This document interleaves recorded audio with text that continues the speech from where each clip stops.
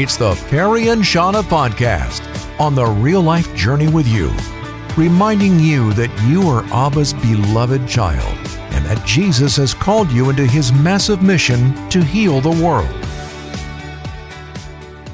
I don't know what you think about this, but I think, here's what I think, is that a lot of the reason that we don't share our faith with others is because we think we've got to get them to cross the line the first time we share the faith with them. And so we draw back.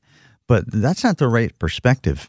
You know, we water, we plant, we want to help somebody move maybe one baby step forward. I think that's a better perspective. And Aaron Bolduc is with us. He serves with Ambassadors for Christ International, and he's a guy that's just very gifted at sharing his faith, but also at coaching us up to share our faith. And you've got a great story that just illustrates how this is not a one-and-done thing. This is a process as we love people. Yeah, and there are those times, of course, and I could tell stories about that too, where you meet a stranger, you meet someone, you share Christ with them for the first time, their heart's already there, and all they were doing was just waiting on the message, right? Yeah.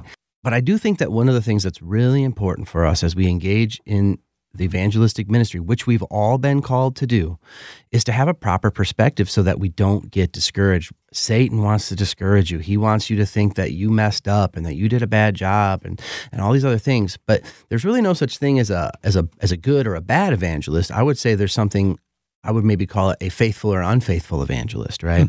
One story that I like to share is that of my wife's grandfather. He was, came from a tough upbringing in Detroit.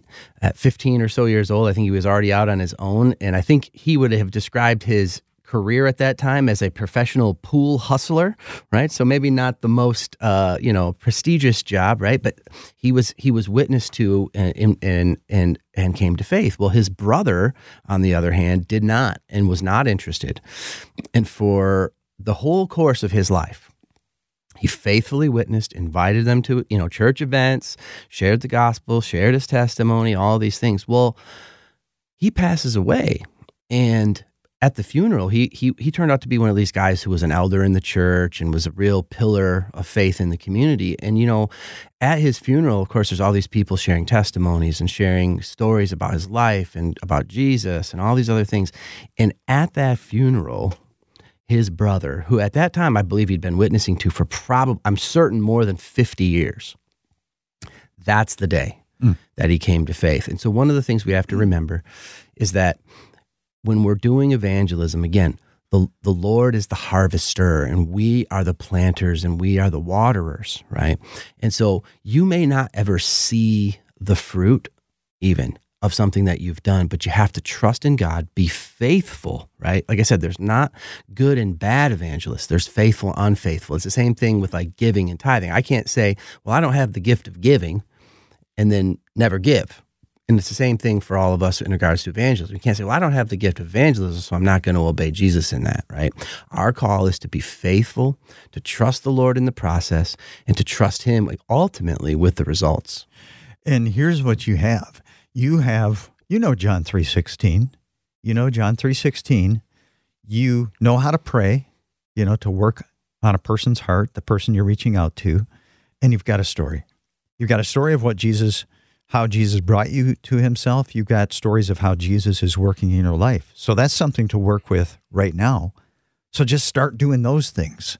And when you can't figure it out, just say, I don't know. I'm going to get the answer to that. Yeah, and you can be sure this watering and this planting stuff is real. I mean, for every person that I've ever had a chance to lead to Christ, for example, on the first try, you can bet that there was a praying grandmother and a witnessing grandpa and a mom and dad who were fighting through those teenage years with that person. And so very, very rarely does someone come to faith where there hasn't already been planting and watering and praying. It's all about the team. That's right. We are Team Jesus.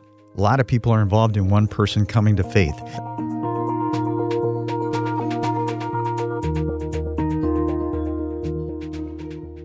Got a question from Stephanie, our good friend Stephanie. And Stephanie, you ready for this, Aaron? Yeah. She says, I'm meeting a friend today who's told me several times, I'm not religious. I'm not interested. We are friends through pickleball, and that's it. you have any ideas about the next questions to ask her? Sure.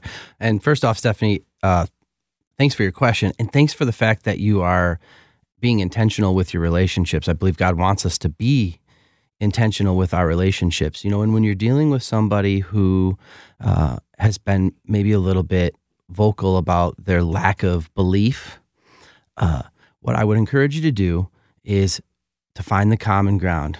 And what the common ground is that everybody has is we have, one, we have been sinned against, and two, we have sinned ourselves. And Jesus Christ is the answer to sin. And so the posture that you need to take when you're witnessing to your friend is that of great humility. What you don't want to do is you don't want to sit down and tell your friend how your life is so awesome, how you're so blessed, and how you've been successful, and how the Lord has given you all of these things. Instead, what you want to do is what Paul encourages us to do in 1 Timothy when he shares his testimony. When Paul shares his testimony in 1 Timothy verse 15 and 16 and 17 and beyond, he says, "Here's a trustworthy saying that deserves full acceptance. Jesus Christ came into the world to save sinners, of whom I am the worst. But for that very reason I was shown mercy, so that in me, the worst of sinners, Christ Jesus might display his immense patience as an example for those who would believe in him and receive eternal life." And even though it's going to be a little bit difficult, what I would encourage you to do is when you're sitting down with your friend, share some of the things that have been hard in your life, and not just hard experiences like I didn't make the volleyball team when 11th grade, right? I'm talking about I've struggled with these types of sins and these types of hurts in my life, and try to find the common ground and see if there's a relatable point there that we made. Because what you're doing when you're doing that is you're humbling yourself in front of that person. When we're doing evangelism, ultimately we have to get to the place where we do talk about the fact that every single person is a sinner, and that Jesus Christ has claimed and is the answer to our sin problem by his death, perfect life, his resurrection. And so what you want to do is you want to sit down with her and try to get into the subject of sin, which I know sounds hard, but using yourself as the example. And think about it this way. If the Apostle Paul, who I think we could say is at least the number two guy in the New Testament. He wrote 13 of the books. He's not Jesus, but he's probably, if it was college football, he'd be the number 2 ranked team, right? He's like the number 2 guy. And when Paul describes himself, instead of saying, and there are other times where he says, I'm an apostle and I've done this, but when he's giving his personal testimony, what Paul says is, here's a trustworthy saying, worthy of full acceptance. Jesus Christ came to earth to save sinners, of whom I am the worst. And if Paul himself was one of the worst sinners, how could we not consider ourselves to be the same? And so as you approach it, obviously pray up, but I want to encourage you, handle it with great humility. Do not present yourself in a self-righteous manner. Instead, present yourself as somebody who has desperately needed Jesus. And if you've already been building this relationship, she's probably seen, this friend of yours has probably seen that you're a little different, that you're not living the same way as the world. And when you're able to sit down with someone who's seen your life and seen that example, and then tell them, I need Jesus. This is how Jesus saved me. This is what Jesus saved me from. Have you ever struggled with any of these things? What's your solution to these things? I think is a great way to go about it.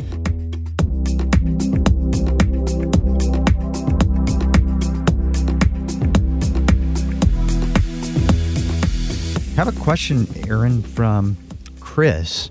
And Chris says, I work with 4 Jehovah's Witnesses, 1 manager, and 3 younger guys. I have a good rapport with all of them, but the only one I've broached Christ with is the manager. They are reluctant to meeting on neutral ground. I want to make the most of the opportunity. Do I just ask where their kingdom hall is and breach the gates? What's some advice for sharing Jesus with them? Sure. And what was our friend's name again? Chris. All right. Well, Chris, thanks. First of all, as a believer, we want to be out making friends and having those kind of relationships, and especially with people who aren't always Christians, right? And so with Jehovah's Witnesses, it is a tricky situation, in part because they have a particular translation of the Bible that they call the New World Translation. And in that translation, there's some controversial interpretations which lead them to what we would consider to be some errors, primarily about who Jesus Christ is, right? So the first thing you have to understand about Jehovah's Witnesses is that they do not believe that Jesus Christ was divine in nature, which from our perspective as Protestant believers, makes salvation impossible, because if Jesus wasn't the Son of God, then he wasn't able to make atonement for our sins. That's tricky stuff. But on the other hand, too, they also believe, and I think probably a good way to approach this is that they really believe that salvation is a combination of faith and works rather than just by faith alone in Jesus Christ. And what happens there is even though they have this translation that they can get around, especially passages like John 1:1 and some of these other passages, it's impossible to get through the whole Bible, especially the New Testament, without finding that Jesus Christ alone is the path unto salvation. We see that in John 3:16 and Romans 4, just tons of different places, Ephesians 2:8 and 9. But another thing that I'd like you to consider while trying to witness to a Jehovah's Witness is that you're not necessarily trying to have an argument with them as much as you are trying to show them that their sin can't be covered by good works, right? There are some tricky questions that you can ask them. They're very good at tricky questions for us. Here's one that would be tricky for them is, can someone be saved without being a Jehovah's Witness? And ask them that question, let them think about it. And then when they answer, say, well, if so, then how were people saved before your organization was formed? I think that's a really important question, considering that this is a newer religion in the sense of world religions. And if they can't really believe that anyone else can be saved without being a Jehovah's Witness, that means that no one was ever saved until they figured it out 120 years ago or however long ago that was. I think, again, it's a very sensitive subject because they're going to want to use their version of the Bible, which the vast majority of Christian scholars, Greek scholars in particular, would say is in error. But I really do like the question. Remember, this isn't magicians doing magic, right? We've said that several times with evangelism. Your expectation has to be right. When I was in college, I took a class on the history of Michigan, and they said you could walk from Lake Huron to Lake Michigan and never see the sun, which meaning the forest was so dense and so thick. And that'd be beautiful. It'd be nice for hunting. But if you want to have a village, you have to have farms, right? And so for a few chapters in that book, they just talk about how much hard work, cutting down and burning down the forest. And then after the forest was removed, people died during this process, right? And it would be like they would have to go back then and get the rocks out of the dirt and boulders and all of this hard work that's taking place. And at the end of that, all they had was good dirt. And I like to give that as an analogy, especially when you're witnessing to someone maybe who's a Mormon or a Jehovah's Witness, is that there's a lot of legwork. There's a lot of soil preparation. And you've been doing some of that by being a faithful friend, by being a good employee. And now if you want to engage into the witnessing, just understand that you're probably not, and I'll use this term very loosely, you're not going in for the kill most likely on the first shot. You're trying to go in, ask some challenging questions, show a few passages where the scripture is very clear that Jesus is the way, the truth, the life, right? Or that Ephesians 2, that we've been saved by grace and through faith, and it's not of ourselves, right? It's a gift of God, and that comes through Jesus Christ. So those would be some passages. And again, ask that question. Can someone be saved without being a Jehovah's Witness? Wait for the answer, but then ask them, so then how was anyone ever saved before your organization started? And I think that's a good way to go. It's a good seed to plant, and you're going to engage yourself in a process. And to encourage you may engage yourself in a process that you yourself may never see the final result in, but that's not up to us. Our job is to engage, to go till, to plant, to water, and then the Lord can do the harvesting. And so I encourage you to go in there with faith and with courage, but also with a proper perspective that this is going to be a difficult assignment, and that most likely you're not going to see what you want the first time you try. But with God, all things are possible. That's right. And salvation is a miracle, no matter what.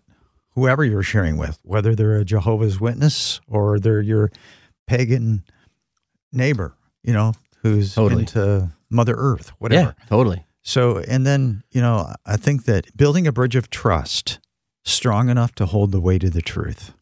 You're building that relationship. You're building that trust. And Jehovah's Witnesses, I think too often, We've looked at them as, we've thrown them under the bus. They're our enemies. They're not our enemies. If you're a Jehovah's Witness, thank you for listening. You're my friend. I consider you my friend. I'd love to get to know you.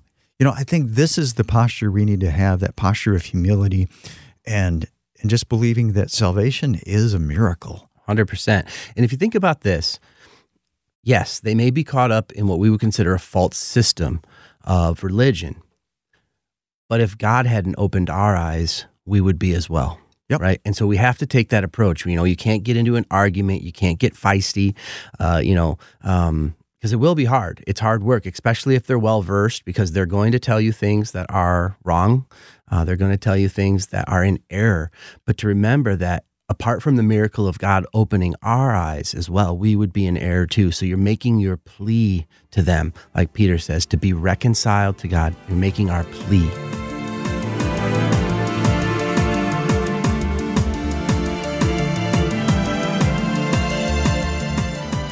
With an evangelist, we can be coached up by guys like Aaron, we're not necessarily gifted to, share the faith like he does, but his job is to equip us. And so I'm one of those guys who, I'm not an evangelist like you are, Aaron, but I do love to share my faith. And I am willing to take the risk to step in and I learn, by doing that. So I was at the sauna at MVP during the Christmas break, and there was a guy in there, just one guy in there, and I said to him, "So is your faith important to you?" And he said, "Oh yeah, it is, and it wasn't always important to me." And he went on to share some of that. Well, just as I asked this question, all these young guys came into the sauna. I think they were like high school kids, probably 6 of them at one time. And so I thought, man, here's an opportunity.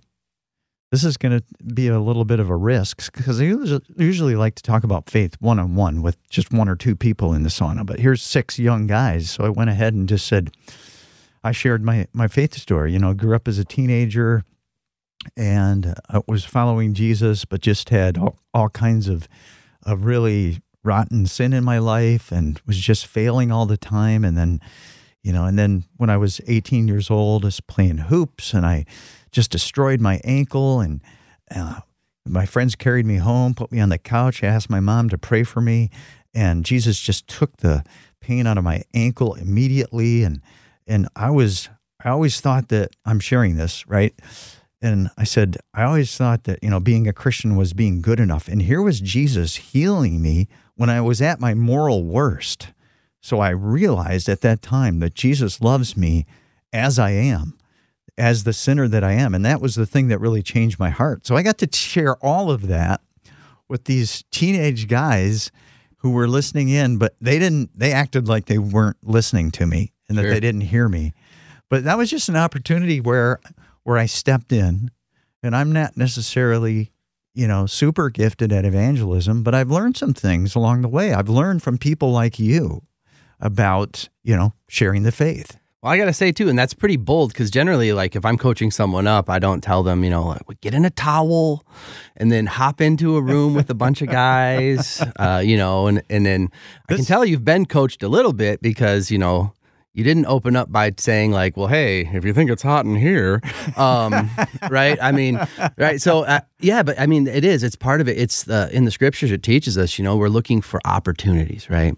And sometimes it could be, I had an experience just a couple weeks ago at a restaurant in Holland where I was with a friend of mine, and I had prayed that the Lord would give us a waitress who would be open. And, you get away with a lot of stuff if you just say, hey, this might sound weird. So she comes up, offers us our drinks, everything. I say, hey, this might sound weird, but me and my friend Brad here, we really love Jesus. And we're going to pray for our food in a minute. And can we pray for you?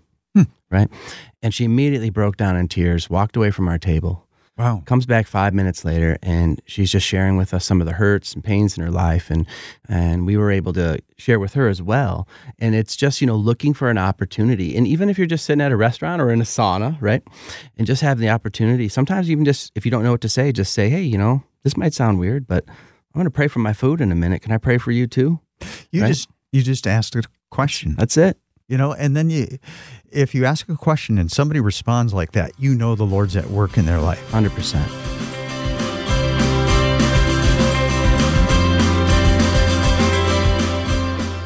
So let's talk about this evangelist thing. You're an evangelist. So does that, get us off the hook? Me off the hook, Ben off the hook, you listening off the hook? Well, sure. I mean, I think a lot of times, even when we talk about evangelism or evangelists especially, we actually immediately get away from the Bible and start just talking about people from the past, right? And when you look in the scriptures, there's actually two different people who are named an evangelist. One is Stephen, and the other is Philip. Stephen, we kind of know his job. He had to have some hard messages and ended up getting stoned for what he had to say. Right. And then there's the Philip side of things too, which is, Philip was a deacon at one of the local assemblies, essentially, you want to say, and was a shared resource amongst the churches. And really, in a lot of ways, that kind of says, what is an evangelist?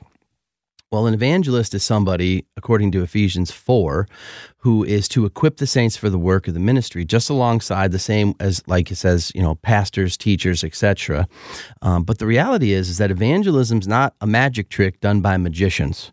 It is hard work that everyone has been called to. And sometimes when I'm teaching on evangelism, I'll actually encourage people to rethink it and more think of it like tithing.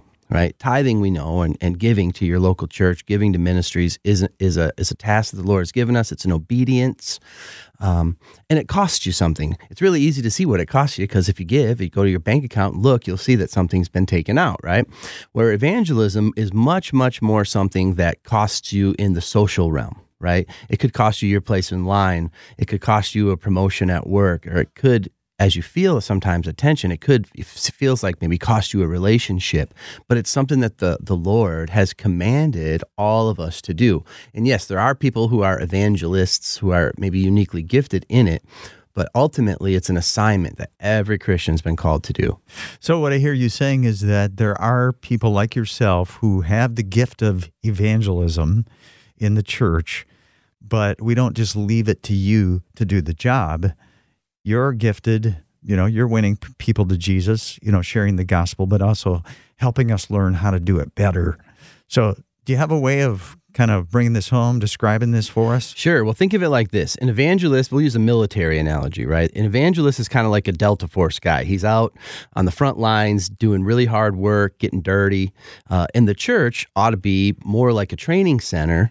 But I think we've got a little out of balance in the church. We're really blessed with tremendous teachers, and we're blessed with tremendous pastors. Teachers are there to give us knowledge. Pastors are there to protect the flock. But what's happened is when the evangelist is absent for too long, instead of it being a base, it turns into the mess hall, right? And there's a place where everyone goes and gets fed and gets comfortable. And the evangelist is the one who's supposed to come in from the front lines and remind everybody that we need to be out there together, engaging in the battle. Yeah. So what does that look like for you? Like when you come into a church? Yeah. So when I come into a church, it can look a little bit different. It depends. There's lots of variety in the Western church. There's churches that will say are deep, and there's churches that will say are wide. How about that? And so kind of as an evangelist, you have to be discerning when you come in. You may come into a church that's been taught really well. They have a ton of information. They understand the gospel really in an excellent way, and they really need to be spurred along and pushed out the door a little bit, right? And other times you come to a church where it might be a church with younger believers, people who haven't been discipled as long or as far yet. And so in that instance, you're going to come in and try to teach the depth of the gospel. And really that's a key thing, because evangelism ultimately isn't a tactical practice where you're, mastering some super strategy. It's an overflow of depth and knowledge and love of God, right? Yeah. So as you learn the gospel more, it flows out of you more freely, right? And as you learn the gospel more, it lets you be creative in the way that you reach people for Jesus, if that makes sense. Yeah, and let's just land this here with just something really practical. What's one way today we can be a better sharer of the faith, evangelist? Well, one way that everybody can do it today is, I think the most important thing is first is to pray, right? we see in the scripture, Christ has told us that the harvest is great, the workers are few. But then the very next words are, so pray to the Lord of the harvest. And if you want to be engaged, it is a scary job. It really is, especially in our culture. In the West here where we live, it used to be a less persecutable offense, we'll say. And nowadays, you bet you have to buckle up because somebody might immediately dislike you or immediately have a negative comment to say. And we really are just back with the rest of the world now, right? And so when you pray, you ask the Lord for strength, you ask the Lord for wisdom, and then, as I always say, the deadly prayer request, if you want a prayer that God says yes to almost every time, ask him, Lord, show me someone today who needs you and give me the courage to say something.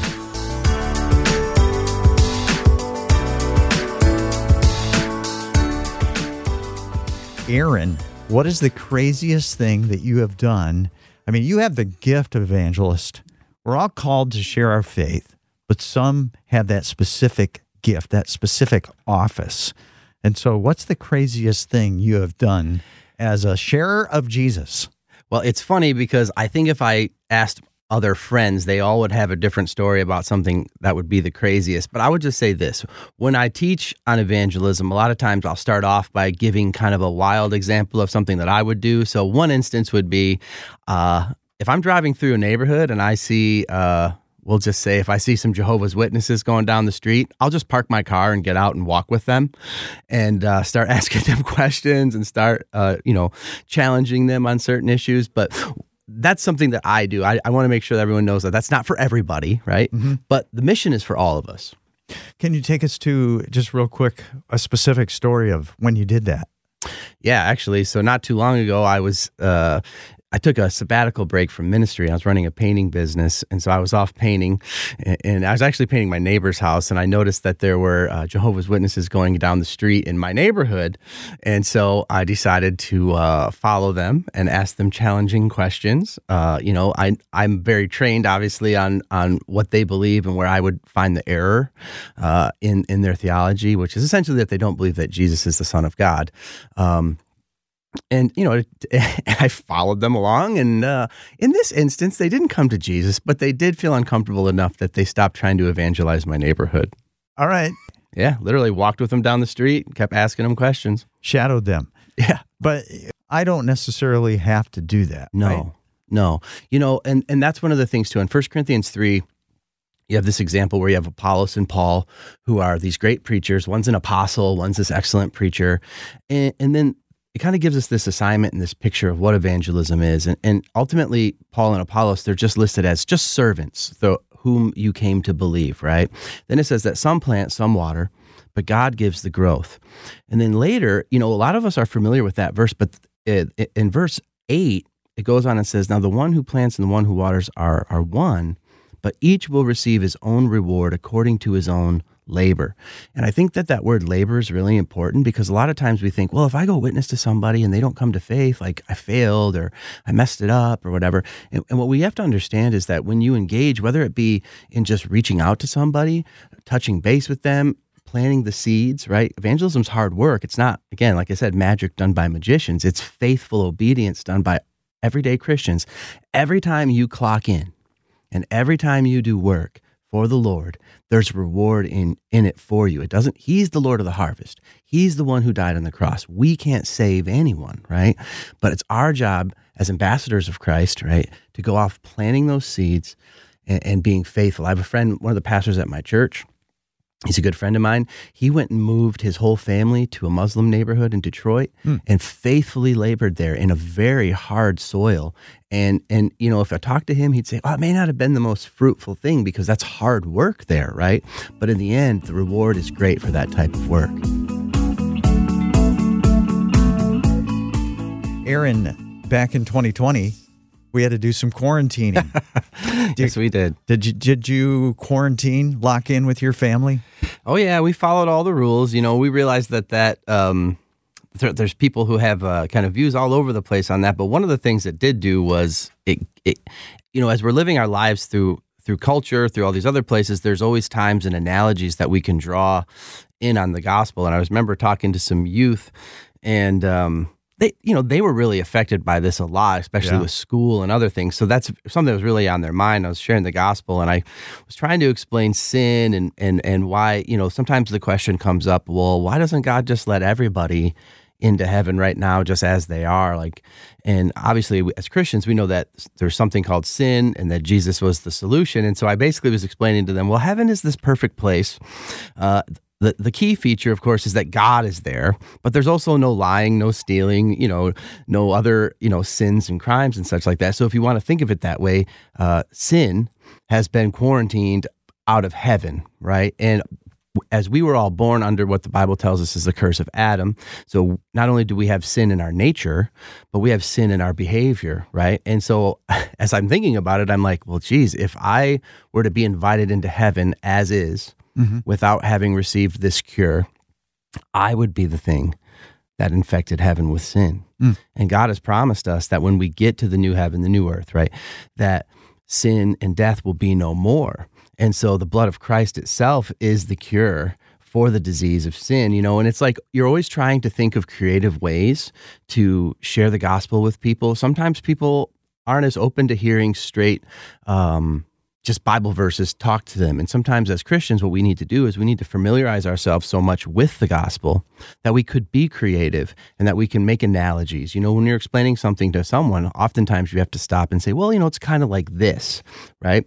And in this instance, I was talking to some youth who were living through this quarantine life, and I'm like, well, you know what? It's kind of like this, right? Yep. So, somebody's listening and they're thinking, man, if I were to go into heaven right now, I would be the one to cause the curse of sin to be there, the brokenness, the mess to be there, because I'm a mess. So what do they need to do to get that remedy? Yeah, well, that's the beauty of Jesus Christ. You may remember that, Jesus Christ lived, the Bible teaches us that he lived the life that we couldn't live, and he died the death that we should have died, and that by faith, when we trust in him, the last words Jesus said was, it is finished. He's referring to the work of the atonement, the work of forgiving us, of curing us. And yes, there is this element where, yes, as a believer, if you've trusted in Christ alone for salvation, not your own works, not your religious activities, not your sacramental, whatever you've done, but just straight up trusting that what Jesus did is enough for me. When you do that, the atonement is transferred to you. Your account is made clean. Your sin, your disease, if you will, whatever way you want to look at it, the negative account in your balance, he takes the negative and he puts his righteousness in, thereby curing you. And yes, we still struggle, but one day the scripture tells us that he will complete the work that he began in us, and we will be made perfect again, not just in our spirit, but also have resurrected bodies as well that don't ache and don't sin. I love Hebrews 10:14, I believe it is. Yeah, Hebrews 10:14. It says, because by one sacrifice, Jesus has made perfect forever those who are being made holy. So when we give our lives to Jesus, we are cleansed of all of our sins, past, present, and future. But we still struggle with sin. We still have sin in our lives. But once we give our lives to Jesus, he sees us as perfectly cleansed. And then he just begins the work of changing us from the inside out. And we just have that security of being loved and being changed in the process. Thanks for letting Perry and Shauna walk the real-life journey with you. The content from the Perry and Shauna podcast comes from their live show, Perry and Shauna Mornings on 89.3 Moody Radio, Grand Rapids, Michigan. Reach out to us by texting 800-968-8930 and please subscribe.